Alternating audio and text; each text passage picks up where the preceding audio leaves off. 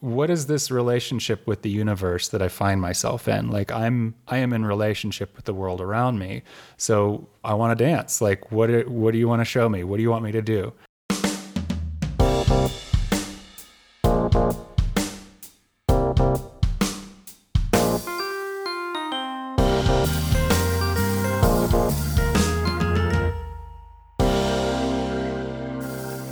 Hello, print friends, and welcome.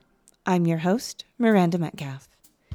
This is a bilingual podcast, so if you subscribe to us, you'll be getting episodes in English with me, as well as in Spanish with Ronaldo Gil Zambrano. Together, we speak to people from around the globe about their practice and passions in the field of print media and multiples. Hello, Print Friend is brought to you by Speedball Art Products, who've been a leading innovator and manufacturer of printmaking products for over 50 years. Speedball's screens answer the call to have an easy-to-use way to screen print no matter what your experience level. Whether printing at home, studio, or classroom, these easy-to-use mesh screens allow you to create permanent photographic stencils without the need to mix emulsion or coat a screen. All you need is your design and you are ready to print. Pick up the Speed Screen Kit for the most affordable way to get the materials you need to print your next masterpiece. There's a link in the show notes. This episode is also brought to you by Legion Paper. Legion is a fine art paper company representing the best papers in the world. They either stock it, source it, or make it. With brands like Stonehenge, Somerset, Coventry, Reeves, Arches, and more, Legion is the best paper resource for every artist and printmaker's needs. Learn more about the variety of paper Legion stocks at www.legionpaper.com. My guest this week is Frank Rose, owner and director of Hecho Gallery and Hecho a Mano in Santa Fe, New Mexico. We talk about how he went from artist to gallerist, curation as a creative act, falling in love with the printmaking of Oaxaca, and the possible ghosts in his basement. So, without further ado, sit back, relax, and prepare to step out from behind the desk with Frank Rose. Hi, Frank. How's it going?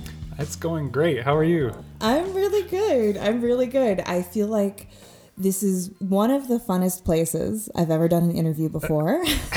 We are in the basement of one of your galleries, and we're both wearing matching merch to keep warm of your gallery. Well, the lore says that there's tunnels underneath downtown where people may have escaped from brothels in years past. So there could be a tunnel on the other side of those bricks. We'll just imagine there is. Yeah, and maybe some ghosts. Mm-hmm. I'm going to hope for ghosts. Mm-hmm.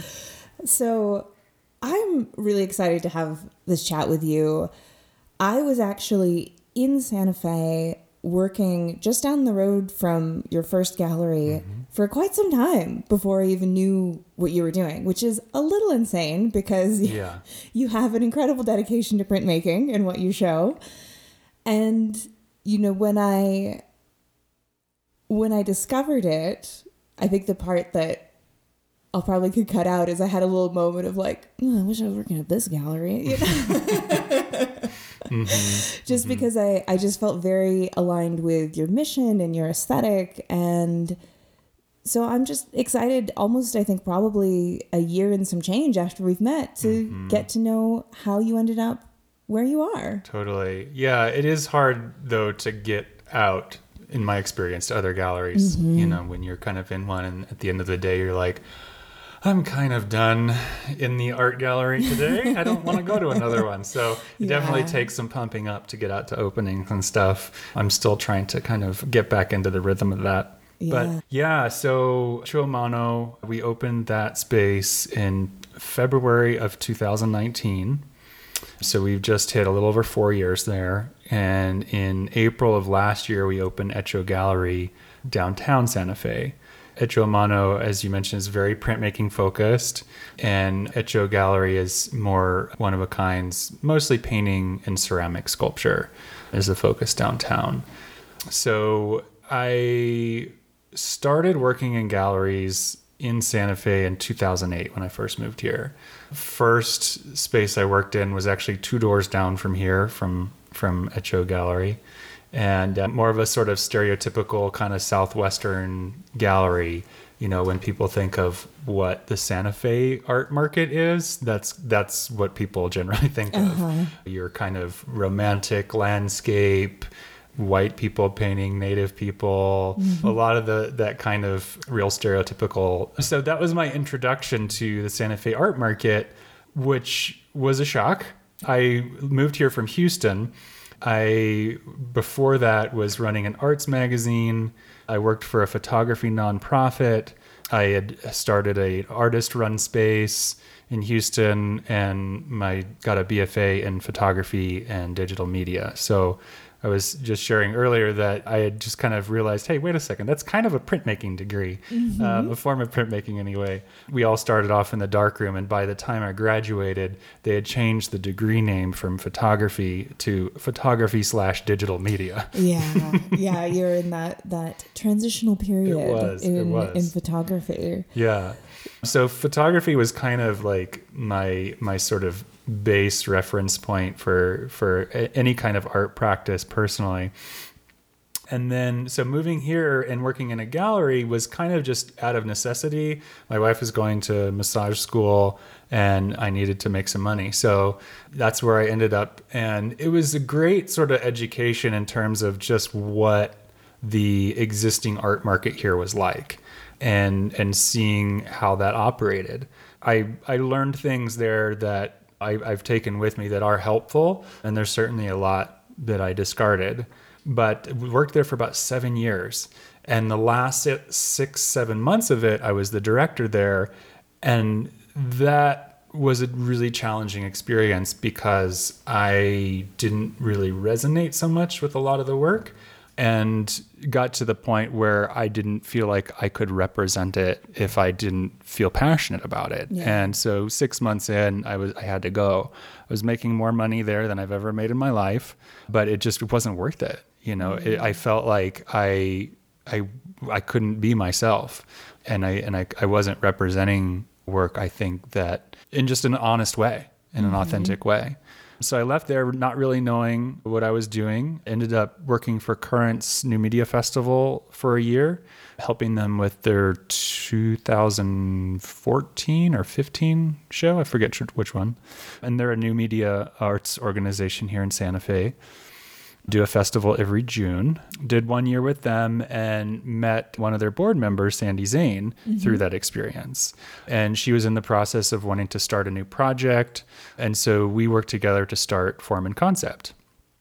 And that was a really wonderful experience from the standpoint of like having the freedom to kind of just really do whatever we wanted. And so it gave me the opportunity to sort of act as curator, whereas before I was just kind of implementing their existing program, right? Yeah. And at F&C, it was really an opportunity to really get creative with it and kind of find out like what my curatorial energy was like.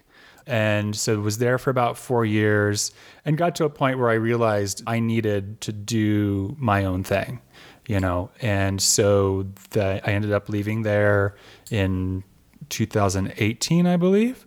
And then Hecho a Mano started in 19, so like 6 months later or something. So it was kind of a wild ride. Yeah.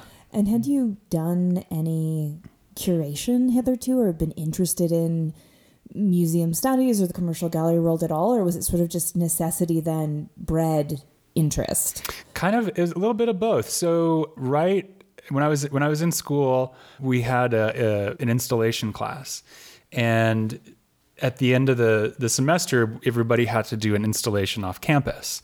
So a friend of mine had a salon in the museum district in Houston. And I asked him if I could do my installation at his place. It was a house that he had a salon in, and then there's a living room area where people could just hang out, and it was kind of empty. So it's like, oh, this could be a great place to do an installation. And so he said, yeah.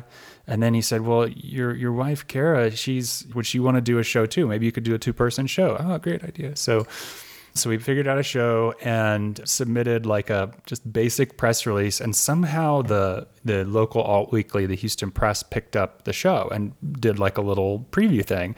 It's like, what? Because we're just no name, nobody knows who we are. But they thought it was cool and ended up having like 200 people come out to the opening. All these people we didn't know. And it was just like, what is this? What's happening? And then Tim got so excited that he was like, the salon owner, he was like, well, do you want to do it again? Like, this could be like a little gallery. And I was like, oh, oh, that's a great idea.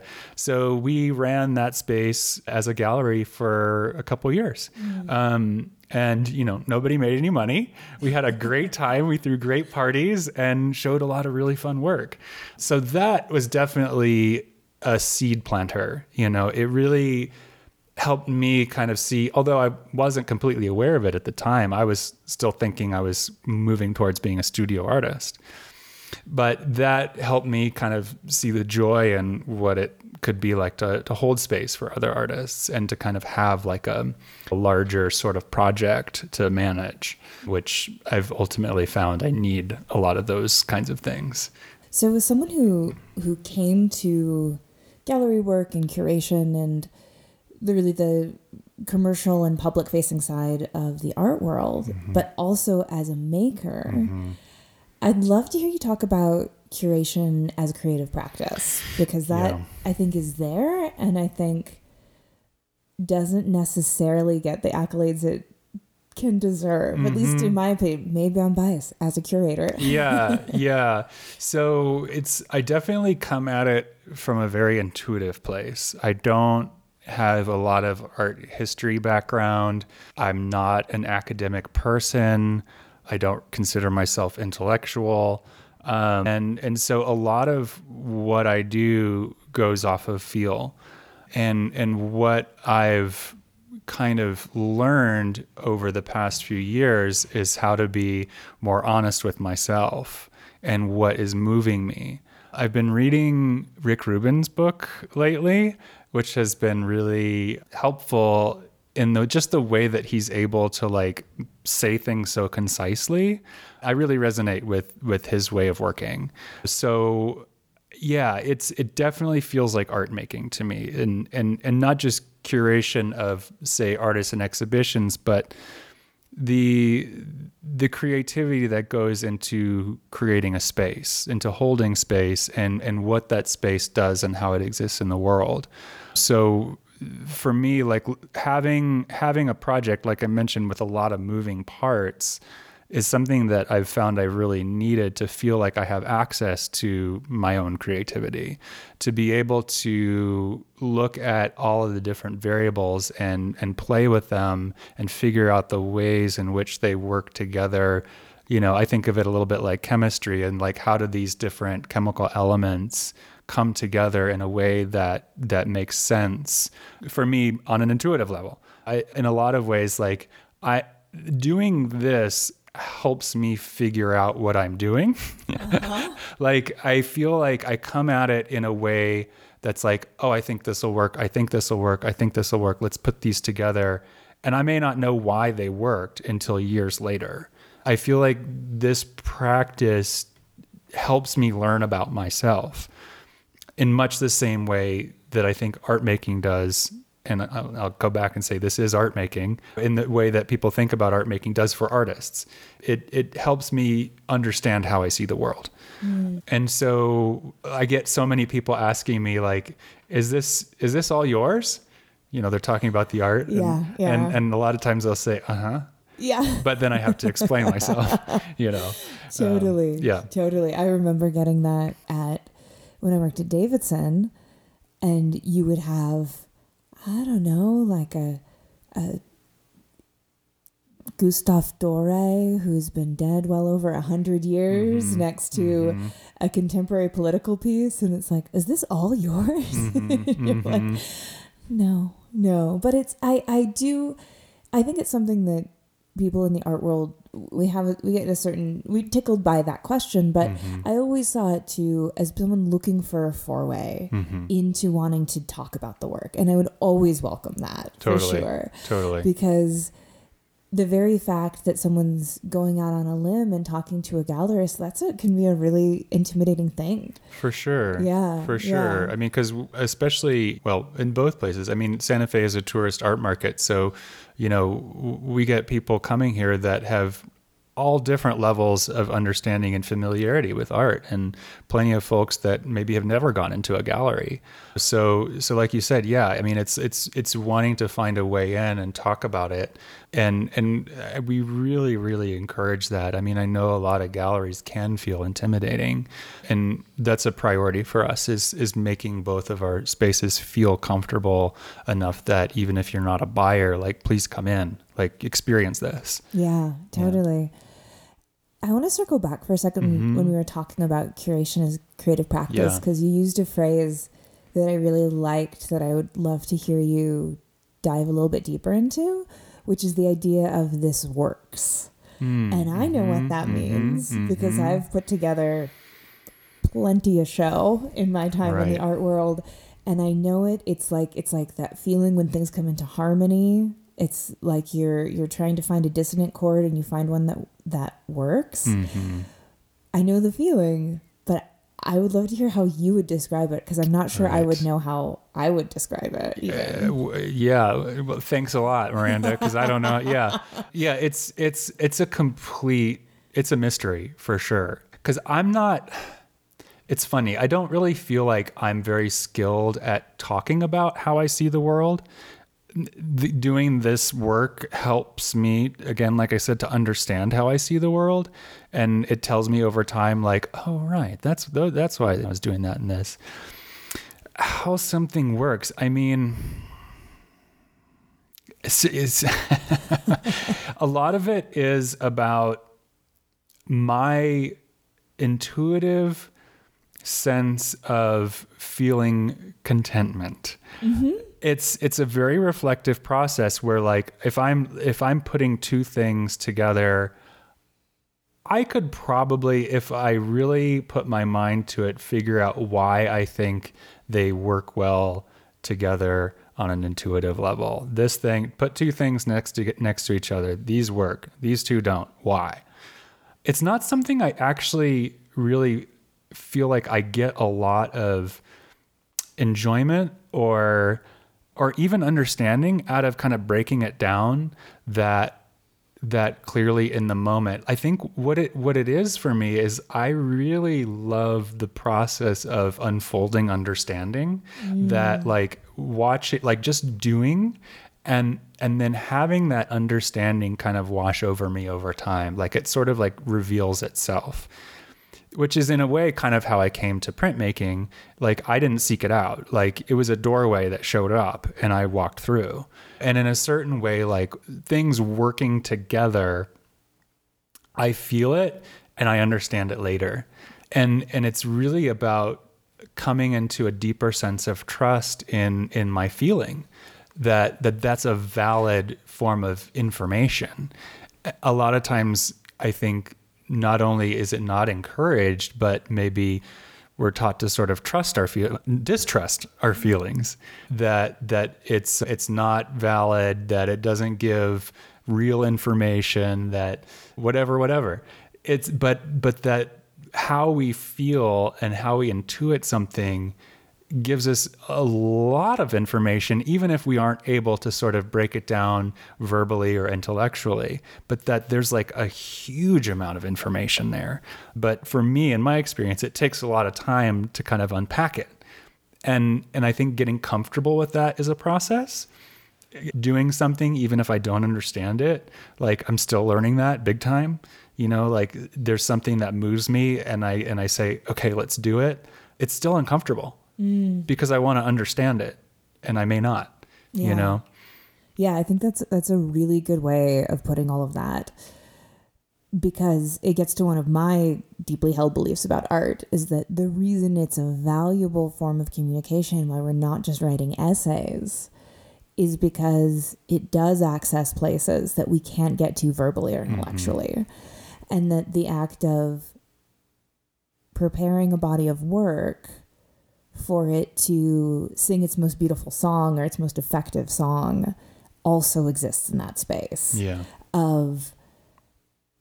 I remember when I first started at Davidson, I had come from this very intellectual art history master's degree, and I thought that's how we were going to jury shows. I thought that's how we were going to curate shows. And what it really turned out was me and Sam Davidson leaning pieces up against the wall and moving them around. And then just for some reason, we could both go, this is great, but that corner doesn't work. And you just knew it. And you just could feel it in your bones. And then it goes up. And I think like many things in the world, when you're performing it at a very high level, it almost becomes invisible because the curation shouldn't get in the way of the art, you know, and it's doing its job to let the art connect, like to create the ideal circumstances for the art to be experienced. Yeah. I went to a show recently that the curation was really heavy-handed, and I think with good reason. The curator, I think, had something really good to say, but at the same time, I think often that can get in the way of an individual artwork, and maybe thinking about, well, what was the artist's intent? What were they thinking about? Like, why did they make this piece? And so I think it's a balance. Like my process is super light touch. I try not to do too much. And really let the art kind of tell its own story, which maybe dovetails into what you brought up earlier. Yeah. I'd love to hear more about how printmaking found you. Oh, yeah. Which you alluded to. Sure. So when I was still working at Form and Concept, I took a trip down to Oaxaca. And I didn't know why I was there, what I was getting myself into, but like lo and behold, there's like 50 print shops, and I was just marveled. I was like, what is going on? Why are there so many print shops here? Why are there so many printmakers? And it's like there's so much good work. And that was kind of like my first sort of like run in with a sort of density of that medium. We had printmaking at Form and Concept. There's a side business, Dane Bennett, that focuses on printmaking, kind of blue chip, more well-known artists. So it was in my life, but seeing just like the sheer concentration of print, and in a way that is kind of like a little bit more of the streets, like, cause I mean, literally there's so many printmakers down there. One of the reasons is because of some of the teacher strikes that had happened that inspired a lot of people to make signs and do wheat paste and things like that. But anyway, yeah, running into that was kind of a revelation. And again, at that time, I wasn't thinking, oh, I'm going to start my own gallery. But it planted that seed. And, you know, meeting other artisans down there as well, ceramicists, weavers, etc. And then, so when it came time, when I was like, okay, I got to do my own thing. What's it going to be? I mean, I didn't know, but I had made friendships with printmakers down there. And I was like, nope, I don't know anybody that's showing this kind of work. Definitely not in Santa Fe. I don't think in New Mexico, and not so much in the U.S. You know, this kind of this work from Oaxaca specifically. I just didn't know that anybody was really promoting it, and so I was like, okay, this is a window. This is a doorway, and I had connections there. The person who runs a ceramics collective that I know did folk art market here in Santa Fe the year before and had like 100 pieces in storage in Santa Fe, and was like, oh, I'll consign them to you. And I was like, okay, great. Well, that works. So like there's this Oaxaca connection, and I was like, okay, so we can ride off of that. And I just started talking to the printmakers that I knew and was like, hey, would you be interested in starting a gallery with me and sending some work up? And that's just kind of how it started. And they introduced me to more people, and it just kind of spun out from just a few artists, you know, and I just leaned into it. You know, I think I'm the kind of person that finds the open doors. I don't feel like I get a lot of momentum from creating a vision and then going for it. I like to sort of throw a lot of seeds out and see what sprouts, and then kind of play with that. And if something works, great. If it doesn't, move on. Finding where those open spaces are. And that's just what showed up. And so I ran with it. Yeah. That's so interesting. I really identify with that way of just kind of feeling your way forward and then moving into the path of least resistance, being the river that's like, oh, it actually going downhill a little bit more over here. I think that's where I need to be, and that sort of thing. I struggled with that a bit in the past, in thinking that somehow I wasn't being myself by doing that, or even like coming to terms with my sense of curation as being kind of a more intuitive practice, that somehow I wasn't being a true artist, or like, and I needed to be inserting myself more into the work. And what I've just realized is, well, this is me. Like, this is what works for me. This is what I do. Oh, okay. Like, that's not getting away from anything that's not my own, you know? It's very much a part of me. It just so happens that, like, I like to create containers that are big enough to allow to be moved, to not force an idea if it's not working because I think it's the most brilliant idea, but to be like, what is this relationship with the universe that I find myself in? Like, I am in relationship with the world around me. So I want to dance. Like, what do you want to show me? What do you want me to do? You know, and it's not that I'm just going to like take whatever comes down the road, but the things that are going to show up because I'm in relationship to them. It's chemistry, right? I'm not going to move in a direction that doesn't align with me, you know, because there's not going to be no resonance, you know? So it's not that I'm like standing out in the thunderstorm and just like, strike me with lightning, whatever comes my way is fine. Yeah. You know, there's a deep relationship happening, you know? Yeah, I love that. What do you see your role as a gallerist as? You're a conduit, you're a gatekeeper. And I say this as having spent many years as a gallerist myself. You have a position of power and trust, obviously. And then you're showing work from outside of your culture of origin as well, and being respectful of that. I think I'd just love to hear you talk about that kind of philosophy of that complexity, right, of having the role that you do have. Right. Yeah. I mean, in a nutshell, it's get out of the way. You know, that's the thing that I try to embody as much as possible, you know, when especially working with Mexican artists, that I see it as, how can I help? How can I hold space? How can I make this space open enough for your story to come through? You know, I really don't want to be in a position where I'm saying I know anything about Mesoamerican culture, because I really don't. I have relationships with people, and that, I think, is the most important thing that I can do, is to have a close enough relationship that can be built on a trust that says, like, I'm here just to hold space. I'm just here to like be the screen that you can project on. Like, that's it. You know, certainly like my viewpoint comes in, and because I work with one artist and not another, right? So I'm definitely making choices there. But I guess when it comes to like what story is being told, I really try to get out of the way. And there's certain ways in which I can't, like I said, because I am choosing one artist and not another. But yeah, I mean, that's a tricky one, because like I've been in galleries where that feel like theft, you know, where it's not a practice of being a sounding board or holding that space, being open to hold somebody else's story and let that be told clearly. So I certainly want to be sensitive to that. And I feel pretty good about it. I mean, and part of that is because I can keep coming back to the artist and ask, like, are you happy?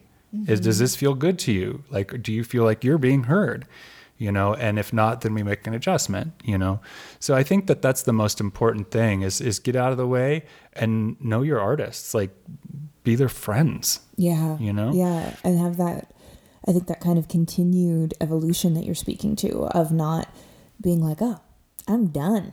I'm a good guy, crack the code, you know, sure. But that holding space for that open dialogue and looking and knowing that things like these are complicated and they're moving targets, and there's no such thing as doing anything in the world perfectly, let alone something like this. But knowing that you need to continue to come to it every day with the good faith, I think is definitely in there. Yeah. It's really, I think the relationships are at the core of it, because, and also the humility of like recognizing like importance with a big I and importance with a little I, right? Like, I do feel like what we're doing is important in the sense of holding space, but important in like, we're just humans. Like, we're just doing this thing that we've been doing for millennia and like making art. And like, that's, that it's as everyday as it gets. It's food. And in that sense, it's just common. It's just human. It's everybody. And in that sense, it is also important. Yeah. It is important and not important. Yeah.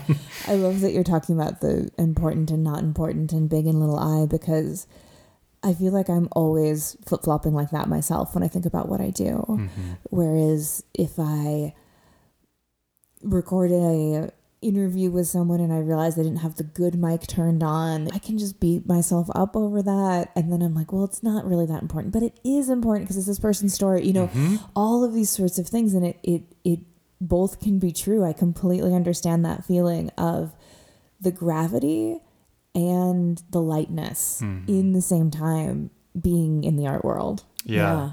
I think one way to look at it is sort of inclusive and exclusive, right? I think that there's a kind of pretentious sense of importance that comes from exclusivity. It's important because it's separate, because it's different, because it's not this thing and it's this thing and it's big and above something else. And I think that there can be an importance that comes from inclusivity because, like food is important. We need to eat to survive. That's important, and in a similar kind of way, I think creation and art and beauty and like telling stories is just as human. Like, it's just been with us since the beginning, and so in that sense, it's very important, but that because it's inclusive.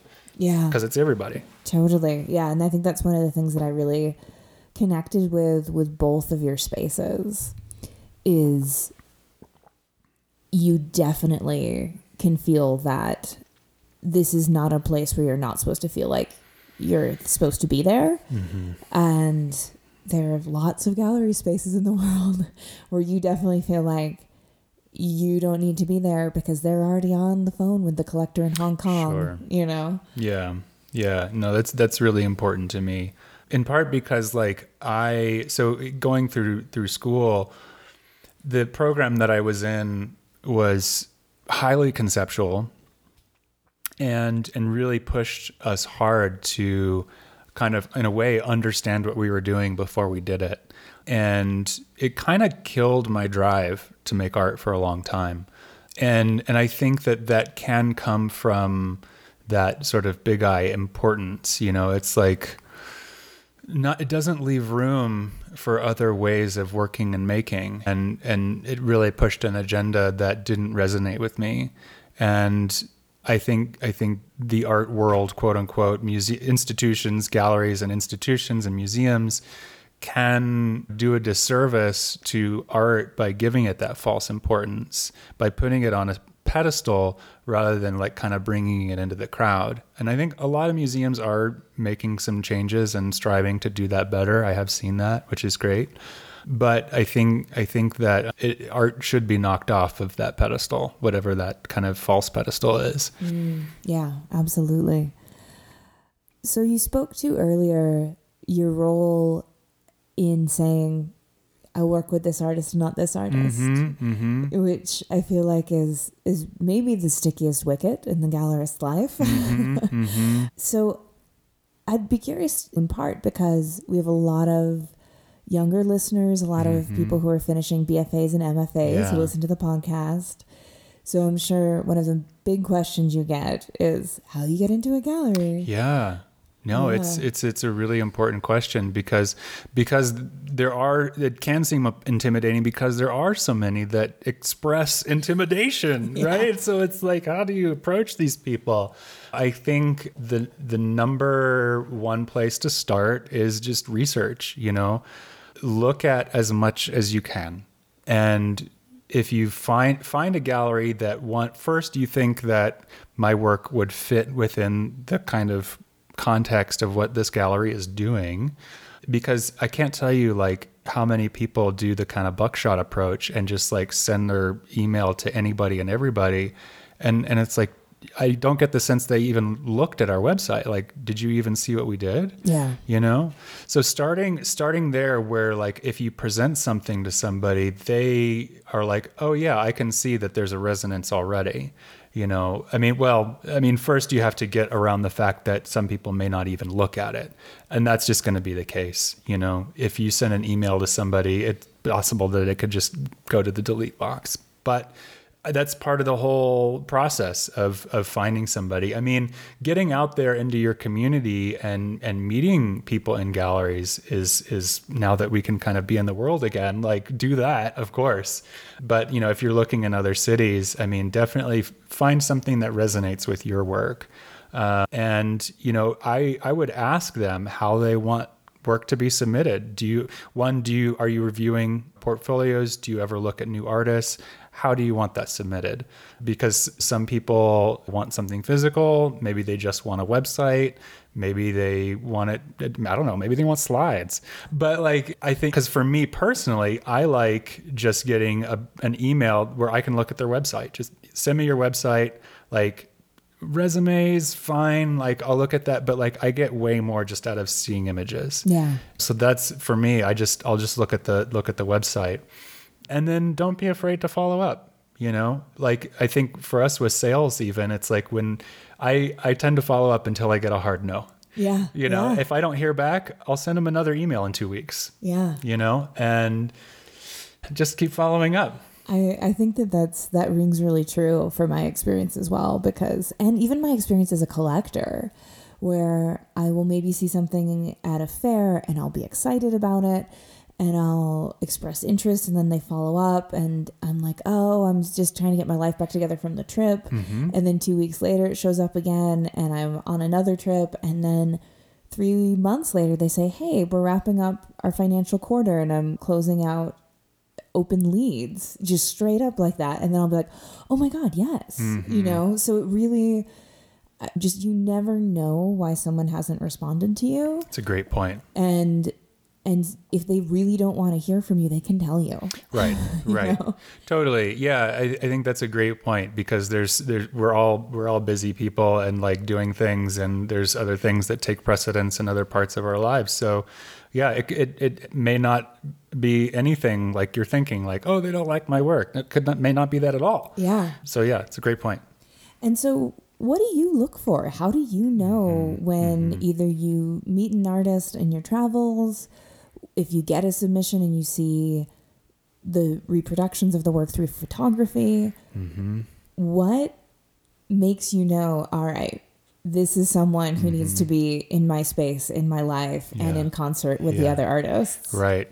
And it's interesting because sometimes those can be two different contemplations. Like, number one, it has to move me. And that, much like the curation question of like, it's like, how do you know? I don't know. You just know. And so number one, it has to move me. And that's how it kind of goes into my file cabinet in my brain. And how it works within the context of a gallery is a completely different conversation, because there's so much good work out there, but certainly it doesn't necessarily fit within the filter of what this gallery is, you know? And that's something I'm still learning. Etcho a Mano has it's been around for 4 years. It's got a nice sort of rhythm and hum about it. We have a nice group of artists that we're already working with. So, and sometimes we'll work with a new artist, but it's kind of got an established identity already. And so this is coming up for me more now here at Etcho Gallery. We have a group show that I'm working on in March, and I just keep asking myself, what is our filter? Like, what are we looking for? What is the chemistry here that works? You know, right now it's still an open question, but it's kind of like what you asked earlier around curation, is like waiting for that kind of inner confirmation of like, oh, this works. Yeah. And that feeling of like, oh, these work great together. So first of all, I have to love it. And And that too, like I mentioned earlier, has become a process of trusting that my own sense and my own compass is good enough to go off of. Right. You know, and honestly, I have nothing else. Like, I can't know how anybody's going to respond to a work. I can't know who's going to buy it. There's so many variables in the outside world that are out of my control. And so going off of what's moving me is really the only thing I can go off of. And it's been a process in learning how to trust that, you know? Yeah. I definitely know what you mean when it comes to wanting something in my life versus will it work in my gallery. Because I tend to collect very strange art. And I chalk it up to, maybe it was even something I heard in an Anthony Bourdain show or book, that chefs will eat the strangest things because this is what they're up to their eyeballs in. And so if you offer them an experience that they haven't seen before, when they're doing this 70 hours a week, they're going to dive in. And I think that my art collecting's kind of like that. So when I see something that's just completely unhinged or just completely novel, that I know I might know that if I was to put this in the gallery I was working for, I wouldn't sell a piece that month. But I have to have it. Like, sure. Almost for that very reason. So yeah, it is definitely two sides of the coin of the intuition that you have when you know this is striking a chord within me that is an unusual note. And then also this is striking the chord of what I'm building as an outward public experience. It's two different things. And I think one that took me a while to learn in my curation process. I mean, it's almost like bringing a new person into a family, you know, and it's like, will this person's vibe work within the context of this family? Because like you bring somebody new in and it changes the context, you know, so every time we choose to work with somebody else, it adds a new variable and it changes the dynamic of the whole. And so that's, it's something to do with eyes wide open. Yeah. Well, and something that I always found really difficult, and maybe you do as well, was just that balance between how many artists can I truly do right by? Yeah. Versus how many artists I love in the world. And those numbers, unfortunately, do not line up. At all. And so I think when it comes to having to be that gatekeeper, I think that does get a lot of negative connotations within the cultural context of the art world, because people say, oh, I applied to all these galleries and nobody let me in. And oh, gallerists are just sitting on piles of money and taking advantage of us, which, as we said, not true. It's not, there's maybe a few examples in the history of galleries where that has been the case, but I've worked at a lot of galleries and it's not true. It's not true in any of the ones I've been involved in. And so that deciding, that curation among who you work with, I think it can be as much sort of for the protection of that artist, because if you're already at max, you can't take on another person, and also for the protection of the artist that you've already made promises to. So if their work will, as you say, change the dynamic of the family in a negative way, not because there's anything inherently negative about that new artwork, but just because of the way they would play together, that's not right either. Totally. Yeah, I've definitely seen it and been in spaces where there's 50 to 60 artists and like you can't adequately represent artists in that way. I mean, what typically happens is you have the 5 that end up being the money makers, and then the 30 to 40 that will probably be gone within a couple of years, you know, that just kind of churn. And I don't really want that. If we decide to represent somebody, and that's actually a sort of another conversation, like we want to be committed. So one of the things that we do here, not all the artists that we show on the walls are represented artists.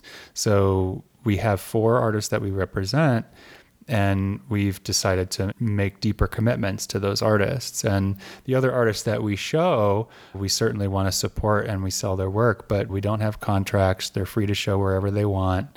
But with the represented artists, we've introduced like profit sharing, which I don't know that any other galleries are doing. So that is when we make profit. We're 1 year in, haven't got there yet, but that's on the table. And having somebody that we can work with to help with, like, say, grant writing or museum submissions, or if there's an application to a residency an artist may need help with, that somebody who has experience from for-profit to nonprofit can step in and assist. So we have that kind of support available. And working with artists just on other projects that are outside of just like a sort of transactional basis. Mm-hmm. We really want to create an environment that is actually supportive. So like if we are asking for a kind of geographical exclusivity, or, just that we're working for our commission, like we're the ones making the commission. We're not paying a commission. Mm. That's the artist money. Yeah. We're working for that. Ooh, I love that. Yeah. Yeah. I love that. And it gets to sort of a broader question that I'd love to hear your thoughts on, which really has to do with the ways in which galleries have changed mm-hmm. with the internet. Mm-hmm.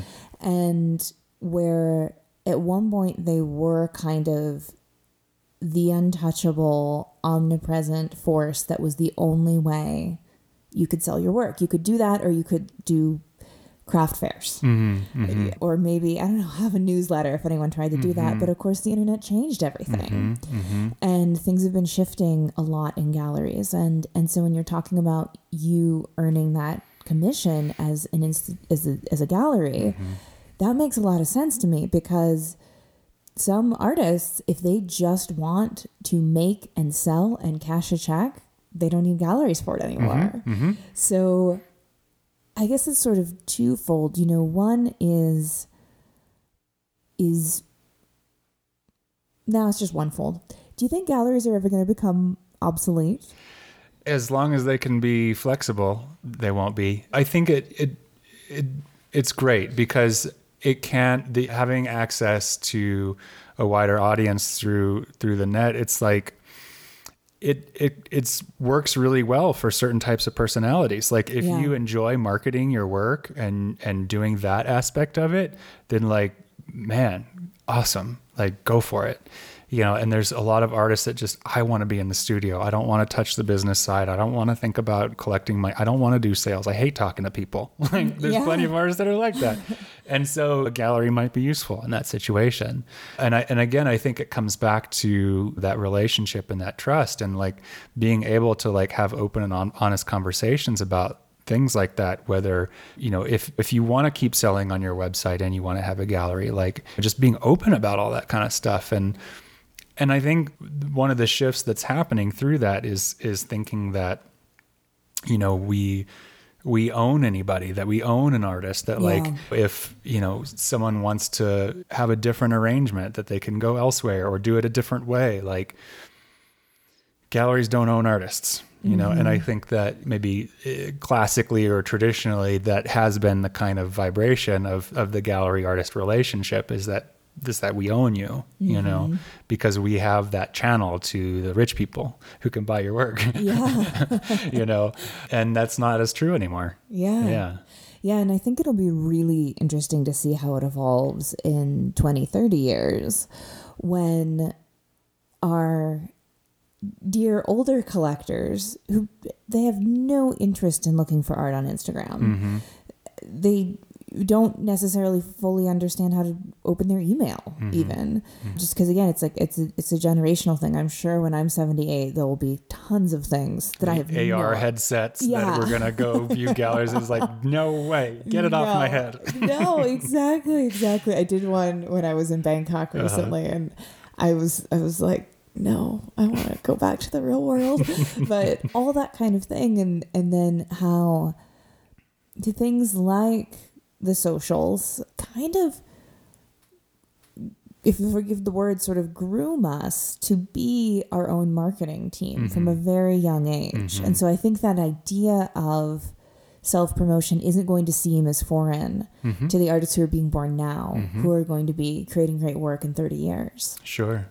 And And so I think the collectors are going to move more digitally, and I think that the artists are going to be more comfortable with being a public-facing persona, because we all are strangely public-facing personas.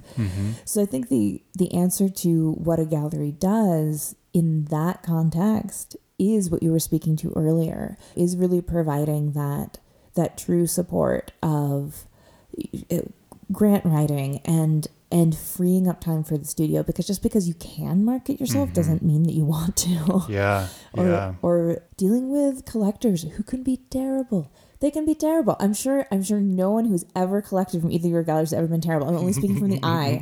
But this kind of well, if I buy 2, can I get this much off? If I buy 3, can I get this much off? Well, I only want that 2. Would you honor the discount that you told me for the 3 now? And then ghost you for 6 months. So that's a brain drain, I think, particularly for someone who maybe has a more personal connection with the work because it is theirs. And so I think we're at a super interesting time where we're in probably what's going to end up in the long view being maybe sort of half a century of real gallery transition. Yeah. And I think everything you spoke to is the reasons why.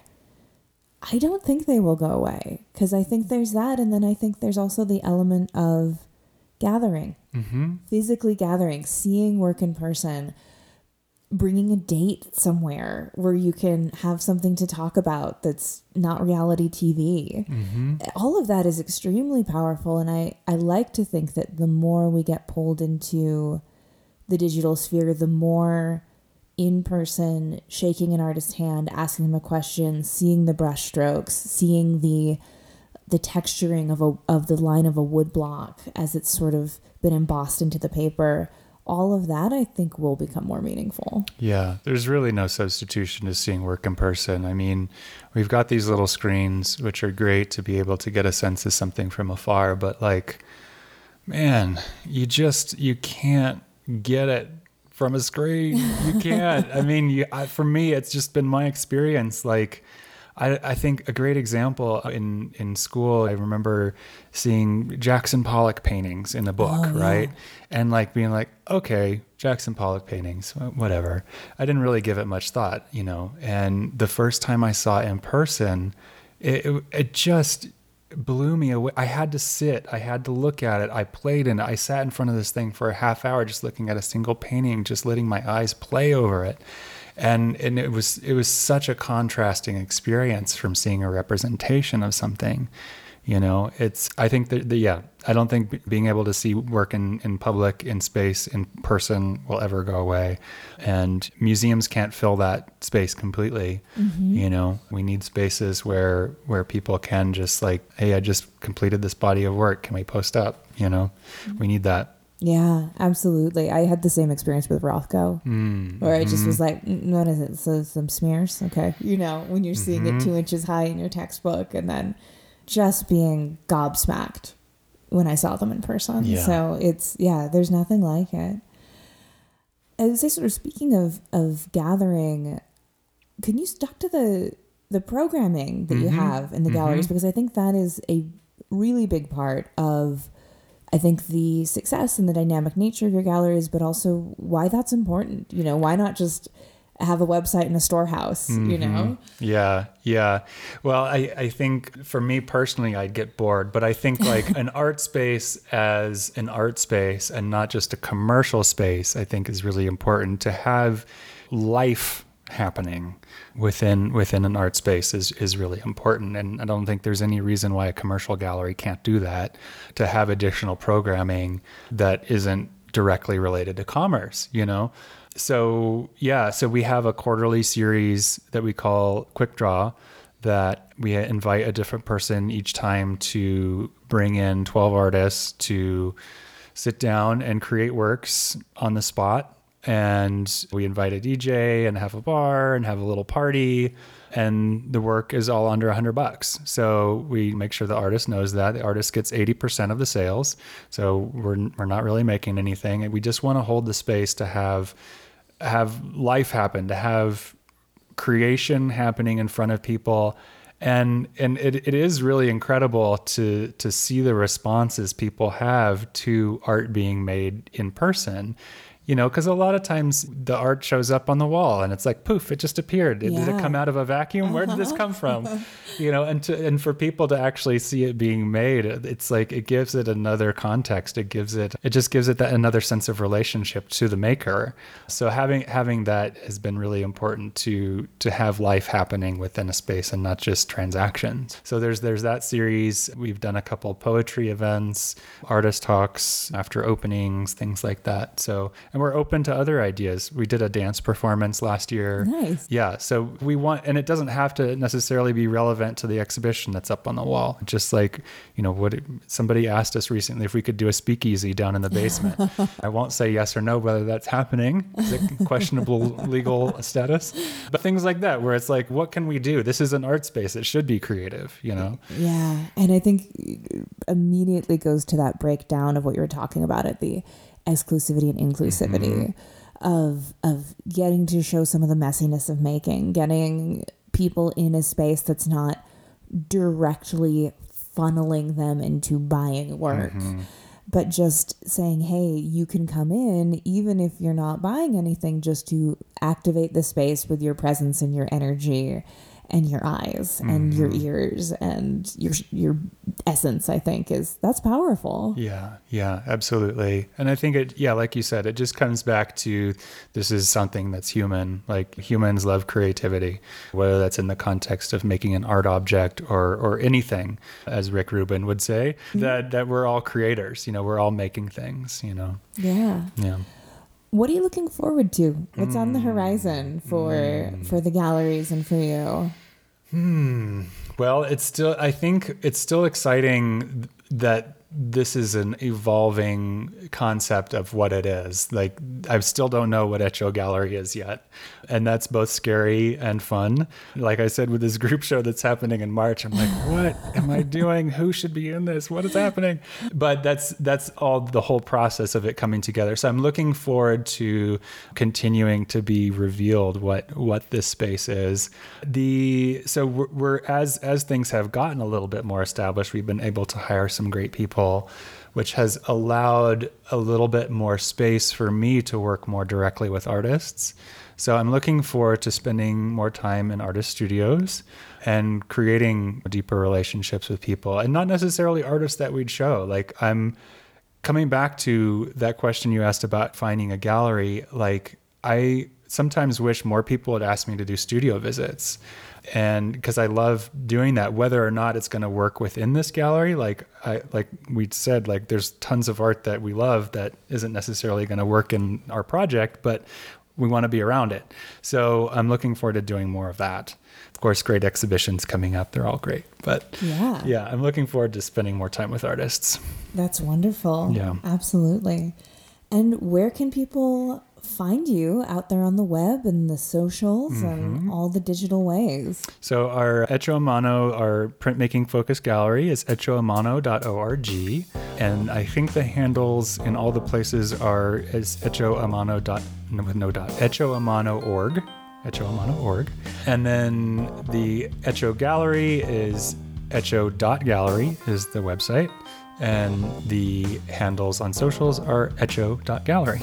Wonderful. Well, thank you so much. I've had a really wonderful time talking to you about gallery stuff, and thank you for the work that you do, for being conscious and conscionable about the way you enter into the relationships and show great work for us to see. Thank you. I really love talking about it. So thanks for the opportunity. If you like today's episode, we have a Patreon where you can help us keep the lights on and get bonus content, like Shop Talk Shorts, where our editor Timothy Pauschak digs deep on materials, processes, and techniques with past guests. Also, if monetary support isn't in the cards right now, you can leave a review for us on your podcast listening app of choice, or buy something from one of our sponsors and tell them Hello Print Friend sent you. But as always, the very, very best thing you can do to support this podcast is by listening and sharing with your fellow print friends around the world. And that's our show for this week. Join me again next week when my guest will be Jeremy Watt. We talk about how a trip to China changed his artistic practice forever, best techniques when communicating with creative partners if you're also a creative person, the difference between graphic design and quote-unquote fine art, and the fun and stress of creating block portraits of friends and family. You won't want to miss it. This episode, like all episodes, was written and produced by me, Miranda Metcalf, with editing by Timothy Pauschak and music by Joshua Weber. I'll see you next week.